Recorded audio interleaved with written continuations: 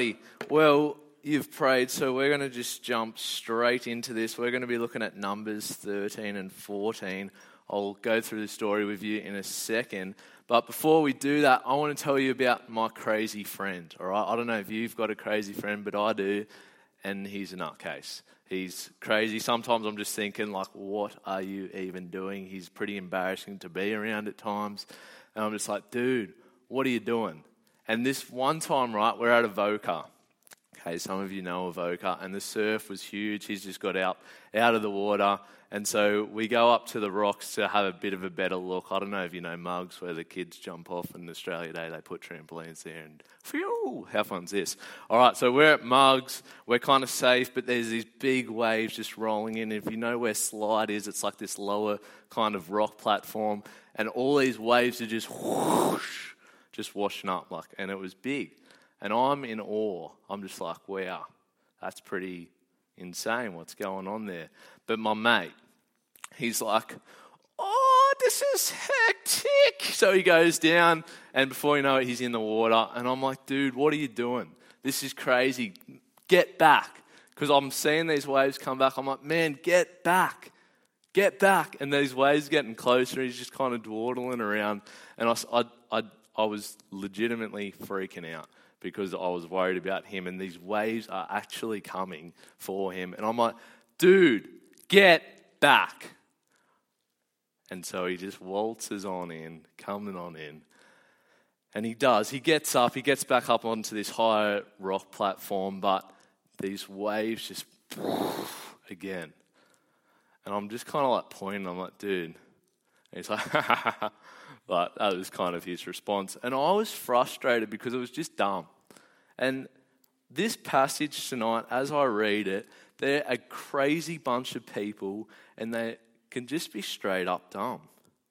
And I've been reading this story, and at times I've just felt a little bit like what I felt with my mate. A bit kind of ticked off potentially, because these people are crazy. So I don't know if you know much about these Israelites, but we're jumping into a small part of a big story, and these Israelites have an incredible story. God saved them from slavery. Continuously, they see the goodness of God. The kind of slavery they're in isn't like the slavery your teacher kind of puts you in at school. It was legit. They built cities on empty stomachs. Now, God is coming through with these promises for these people. He saved them out of their land, and he's bringing them to this land that he promised to them ages ago. So there's bags going around in case you were wondering. So, you're all right. I was just like, what am I doing wrong? Is my stage on fire or something? But it's all good. All right, so God is bringing them out of Egypt into this land that he promised in Genesis 12. It was ages ago. And so that's what he's doing. And God said to this one guy, Abraham, you might have seen it in G-Teams last week, that this one bloke would become a huge nation. He was going to bless them. And he was going to give them an epic land to live in. And that's what's happening in tonight's passage. God's brought them out of Egypt, and he's bringing them to this land. And they're on the doorstep of centuries of expectation. So if you look at chapter 13, verse 2 of Numbers, keep this open because we'll be chilling out here for a while. Send some men to explore this land. So God said to Moses, send some men to explore the land of Canaan, which I am giving to the Israelites. It's going to be yours. So from verses 4 to 16, you can see Moses kind of get this 007 spy team together. They're going to be checking out this land. And so from 16 or 17 to 25, something was going with my mind. From 17 to 25, you can see that what their mission is. So they're going to check out this land. Is something happening, or is it just me? Okay, sorry. I'm just hearing stuff. It's like a ghost or something. Oh, that's all right. Okay. So they're going to go check out this land. So Moses gives them a bit of a job. Check out these parts, check out those parts. Tell us if the land's good. And so they come back. Verse 26, they come back to the rest of the people and they deliver the verdict. Have a look at what they say in verse 27. We went into the land you sent us, and it does flow with milk and honey. Here, check out this fruit. Probably some tasty mangoes or something like that. But the spies say this is mission impossible. Verse 28, but the people who live there are powerful, and the cities are fortified and very large. We even saw descendants of Anak there. This is where things start going pear-shaped. They see a powerful people, descendants of Anak, which just means tall, right? So imagine like barrel mixed with Ross. It kind of makes you pee your pants when you see this. So they don't really want a bar of what's going on here. So chapter 14, verse 2, because they're scared, all the Israelites grumbled against Moses and Aaron.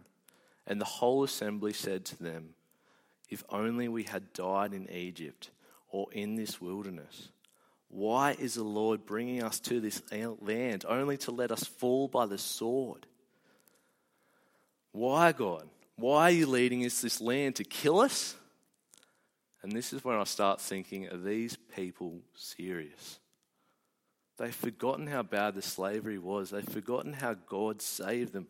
They try and get a leader to take them back to Egypt. They've forgotten their God. And if you look at verse 7, chapter 14, verse 7, you see it more, a little bit down there.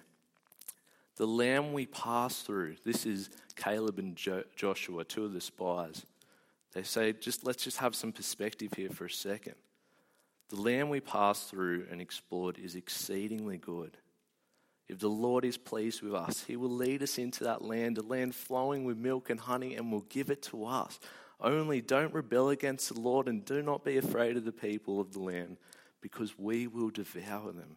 Their protection is gone, but the Lord is with us. Don't be afraid. They should have known better, these people. God is with them, so what could stand against? So do they listen? No, they want to stone them. So things start stepping up a gear. And before they start killing each other, God shows up. So if you have a look at verse 11 there. The Lord said to Moses, how long will these people treat me with contempt? How long will they refuse to believe in me in spite of all the signs I've performed among them? If you get frustrated reading this like me, imagine what God's feeling like. So I've got pretty huge respect for like nurses and paramedics. Kind of helps that my wife is one of them. But their job is literally just, I'll help you. Regardless of the mess, even if you're faking some kind of sickness so you can get some drugs from the hospital, even if you're abusing me for trying to save your life, even if you're abusing our healthcare system, which is free in our country, even if you couldn't give us stuff about your own health. Tough gig, I reckon. And so in return, what do you get? Well, from some of these people, just no recognition. Instead, they just walk away, or worse, treat you like garbage. But what these people are doing is infinitely worse to God. Here is God who gives them life and has done everything for them, yet they don't want a bar of him. So God says, how long will these people treat me with contempt? So then God punishes their rebellion. Have a look in verse 27. The people get what they ask for. They aren't going to the land. They will die without seeing God come through with his promise. Verse 37 is pretty hectic. The spies who spread the bad report, they die of a plague. But even though they're punished, these Israelites, God is still gracious. He could have struck them all dead, but he doesn't. If you see verse 20, the Lord replies to Moses, I have forgiven them. Well, that's kind of the base of our story tonight that we're looking at. This event in history that happens. And there's two things that kind of just come jumping at me like a jack in the box. One of them, the first one, you just can't miss. It's this. Israel are Fruit Loops. You can't miss it. They're crazy. They had every reason to believe in God, but they didn't. Instead of trusting God, chapter 14:2, all the Israelites grumbled. Verse 3, why is the Lord bringing into this land to let us fall by the sword? They are stupid. Stupid because they don't believe God can come through with his word. It was these very people that were enslaved in Egypt. It was these Israelites that saw the plagues on the people who sought to destroy them. It was these people who saw God split a sea in half and walked through it. It was these people that saw water being provided from a rock. They saw manna fall from heaven. They saw quail come for food. They had a cloud above their campsite, and the cloud turns to fire at night. Hello, Israel. Do you get it? God is with you. He's for you. He's fulfilling his promise. But they just don't believe it. Look again at why God's so frustrated. So 14:11, we read it before, but see God's frustration. How long will these people treat me with contempt? How long will they refuse to believe in me in spite of all the signs I've performed among them? So the heart of Israel's disobedience, the thing that's frustrating God, is that they don't trust the trustworthy God. And what a slap in the face that is. It's pretty harsh when people can't trust you. Maybe it's a secret or a responsibility. And when people can't trust you, it kind of hurts because it attacks our character and our integrity. So I have to carry 2 sets of keys around, right? Oh, gee, this is going to be difficult. I forgot that there'd be a mic thing in that pocket. All right, there's my school keys, right? And these are my car keys. Okay. You're trying to think, why don't I just carry 1 set of keys around? That'd be so much better. Less things to carry. Well, the reason I can't do that is because some little piece of work, one day he might be like, oh, sir, can I borrow your keys? And I'll just be like, why? He'll be like, oh, because I left my jacket in Mrs. Room. And I'll just be like, all right, here's the keys. Go get the jacket and bring him back. And next minute, he's fanging down in my car, and then my car is wrapped around a tree, all right? So that's why separate, okay. I can't trust these little beautiful children that they are, okay? But that is how Israel is treating God. Like a kid who can't be trusted. What an attack on the character of God. Israel are Fruit Loops. But the thing that kills me, and the thing that's been drilling at my heart while studying these verses, these people are a muddy mess, but they're the clearest mirror. I'm just like them. The way I treat God shows that I'm crazier than my mate that jumped into that ocean. I'm a Fruit Loop, and I think we're all in the same boat. So come over to Hebrews chapter 3 with me. I'm going to grab a drink of water. So Hebrews chapter 3. I'll tell you while we're going there in a second.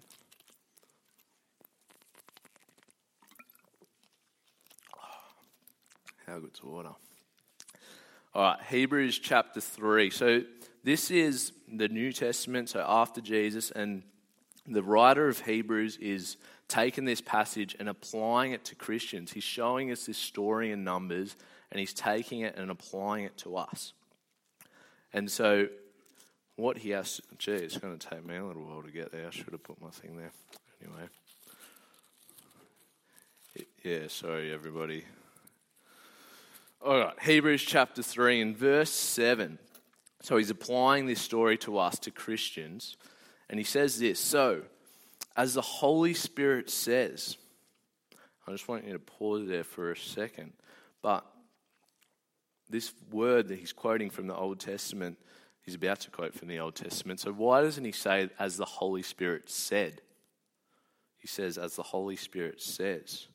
Well, it's because it's a word not only written in the past thousands of years ago, but it's also a word given by God right now. So even as I read this, I'm about to read it, the Holy Spirit is speaking to us through a word that was written thousands of years ago, and that's the same for the rest of the Bible, but it's just a helpful thing for us to see here. And so as the Holy Spirit says, keep following with me, today if you hear his voice, do not harden your hearts as you did in the rebellion. during the time of testing in the wilderness. That's talking about the time that we've just read about in Numbers. So when you hear God's word, he's saying, he's warning us, remember them and be warned. Trust God. He's good and he's God and he's good, and so you can trust his word. Come down to verse 12 with me. See to it, brothers and sisters, that none of you have a sinful, unbelieving heart that turns away from the living God, but encourage one another as long as it's called today, so that none of you may be hardened by sin's deceitfulness. So as the writer of Hebrews applies this passage, I'm entangled. As the writer of Hebrews applies this passage for us, he warns us that we don't have an unbelieving heart that turns away from God. So don't let sin harden your heart, is what it's saying.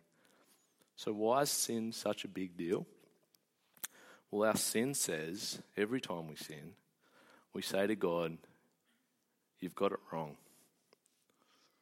I know better. I'm not trusting your word because you can't be trusted. We do exactly what Israel did. We say, yeah, I know God says don't lie, but if I don't lie in this situation, it's going to just turn into an absolute mess. So I have to, sorry God, my plan's a bit better than yours. Or maybe it's, God says don't have sex till marriage, but, he said that a long time ago. Does he understand our culture? Does he see what's around us today? He mustn't know how much we love each other. He mustn't know that one day we're going to be married anyway. He does know. He actually made you. He made this world. He does know, and he knows best. And when we sin, we're saying, God, you can't be trusted. How could we slap God in the face like that? Do we just turn a blind eye to our sin? Are we heeding this warning? The sin hardens hearts towards God.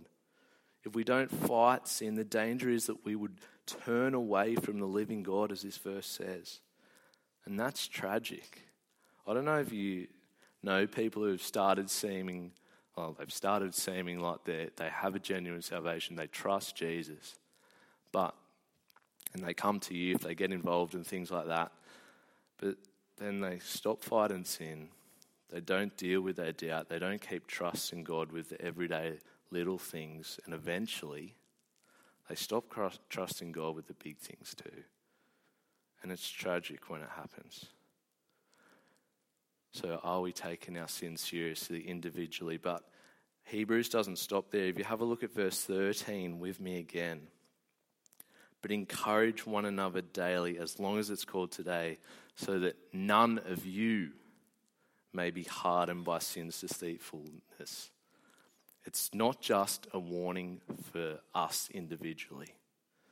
It's a warning for us together.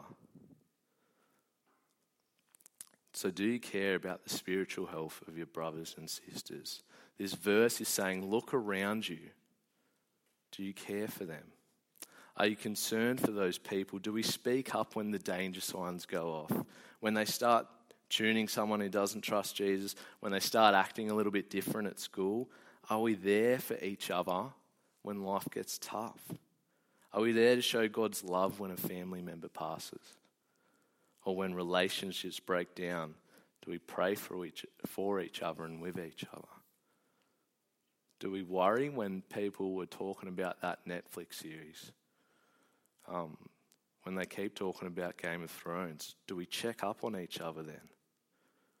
When we have doubts, do we remind each other to look to Jesus, who assures us that God is good and he can be trusted?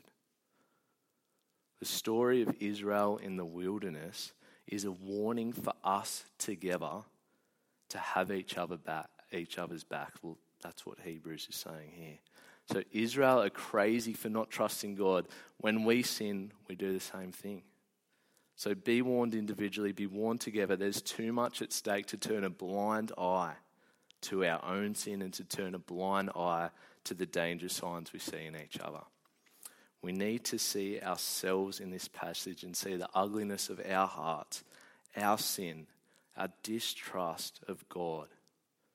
And all of that is crazy because God is so trustworthy. Come back to Numbers with me. This time I'm going to be straight there. Pew! All right, chapter 14, verse 7. Hopefully, I should have told you to keep a finger in it. So chapter 14, verse 17. Sorry, not 7. Now I'm there. This is back in Numbers, and Moses is pleading with God. So we're going to zoom in on that plea and what he says, and let's just see the character of God on showcase here.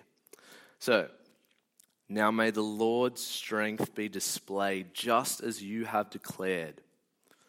The Lord is slow to anger, abounding in love and forgiving sin and rebellion.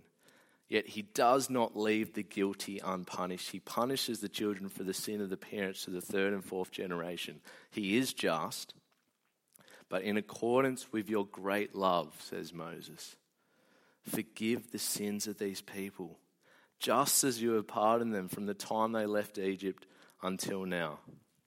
These verses show us the richness and goodness and faithfulness and unconditional love of God for his people.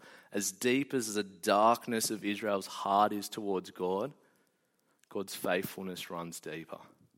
The story of God and his people is like the world's greatest brother. Sorry, I got that wrong. This will explain itself in the story. But the world's greatest sister and the worst brother, when you might figure out who that story is about in a second.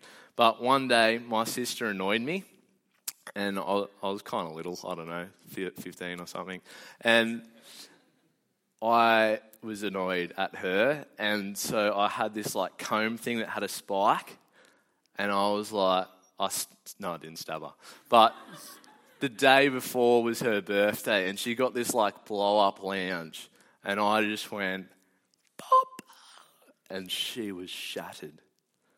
But she annoyed me. I think she was trying to cuddle me, so I unleashed my fury, right? So often, though, throughout my childhood, my sister was so good to me, and I responded with hate. That would suck for her. But it just shows how good a sister she was, because she just kept loving me. And the craziness of Israel and us reminds us of how good and incredible God is. God wants to be with his people. He created us to be with him. But our sin wrecked it. We've broken it. And all through Israel's history, the story of these people, God remains faithful to his promise that he didn't even have to make.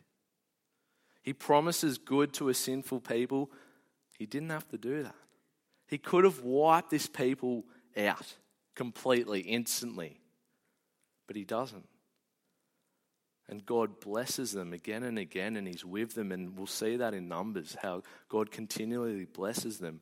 But Israel, again and again, turn their back on him. Their hearts are hard towards God. And so God actually promises to deal with the problem, the root of the cause, to deal with their heart. In Jesus, he doesn't just forgive sin. He doesn't just declare us holy in God's sight. He actually makes a new way to relate with God. So those promises I mentioned back to Abraham, all of them are met in Jesus. All of them are fulfilled in Jesus.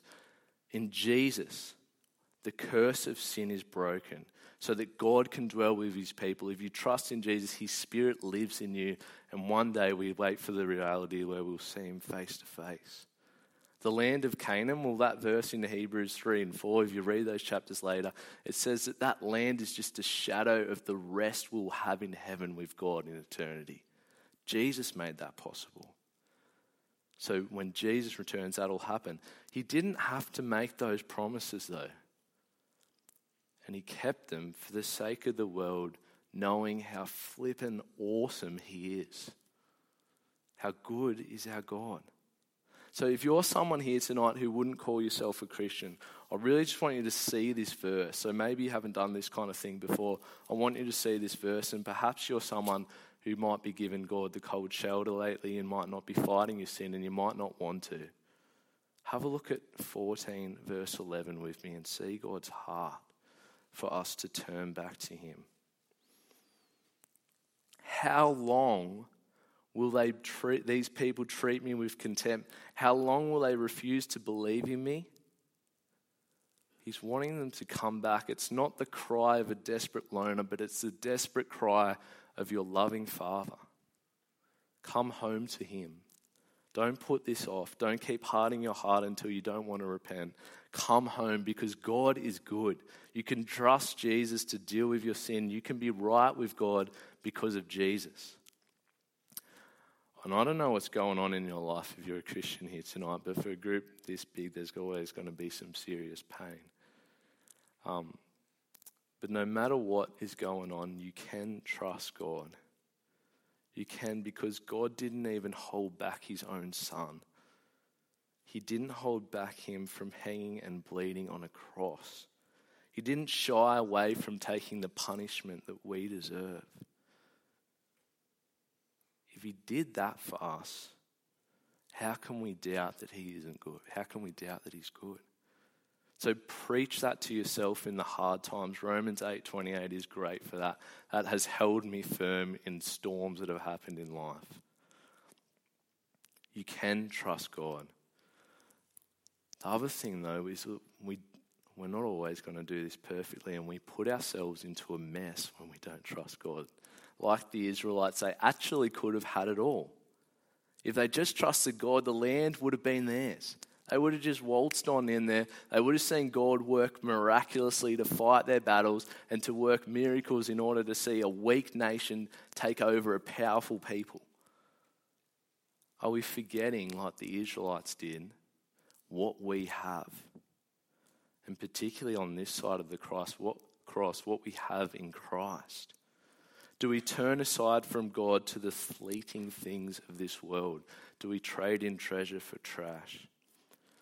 And no doubt we put ourselves in a mess when we do that. Look again with me at chapter 13, verse 31. There's a problem here with what the Israelites is doing, thinking. So 13:31 of Numbers. But the men who had gone up with him said, "We can't attack those people. They are stronger than we are." So what do you notice about why they didn't want to go? Well, they're focused on their own power, their own strength. They're worried about their strength. It's like they're scared to go to war, forgetting that they've got this like invincibility armor on. Or they're worried about these people with water pistols when they've got a bazooka, okay? They've forgotten God. Who cares about their strength? It's God. And you can see that when you see what Joseph and Caleb said in verse 8. If the Lord is pleased with us, he will lead us into that land. It matters where you put your trust. And there's one way you don't want to get that wrong, and it's for your salvation. There is only one way to trust in Jesus. The story of the Old Testament is that despite all of God's blessing for a people, they cannot earn their way to God, and neither can you. You will crush yourself if you try to earn God's favor, if you worry about your own effort to get you there. And why would we bother? In Jesus we have it. God has sent him to us. We can have full assurance of being with God, not enemies, but we can call him Father. Would we trust Jesus to be right with God? We have it. And I don't know how you've experienced this, but I catch myself feeling sometimes too guilty to come before God. Sometimes for me, this shows in the way I act and think. I trust myself instead of trusting God. And so sometimes I might feel too guilty to come before God. I can struggle sometimes with assurance because I might look around and see people giving themselves in ministry more than me. They have more disciplined lives. They are doing more ministry. They're reading their Bible more. They're praying for their friends. They're evangelizing like crazy. And sometimes the story that should make me encouraged makes me overwhelmed. And I think I'm inadequate. Because it's good to want to grow and it's good to want to be mature and be spurred on by those stories. But sometimes I get thinking, what's wrong with me? How come I'm not like that? And I don't know if you're in a similar boat to this sometimes. It's not always, but sometimes if you're a Christian here, you might feel, Why don't I have that urgency of the gospel? Why don't I evangelize like them? Why don't I love God like they do? All these insecurities tell me that I need to realign my trust. I need to stop trusting my performance to feel good about myself because I actually suck. When your trust is in Jesus, you can live in the freedom of acceptance from God. Those anxieties, the deep, dark depression, the stuff and the frustration we feel about ourselves. In those moments, don't forget that God's acceptance of you is not based on you. It's based on Jesus. And when you've come to that place of dependence of God, then He is in the business of molding us to be more like Jesus. Yes, we're going to be discontent with our sin.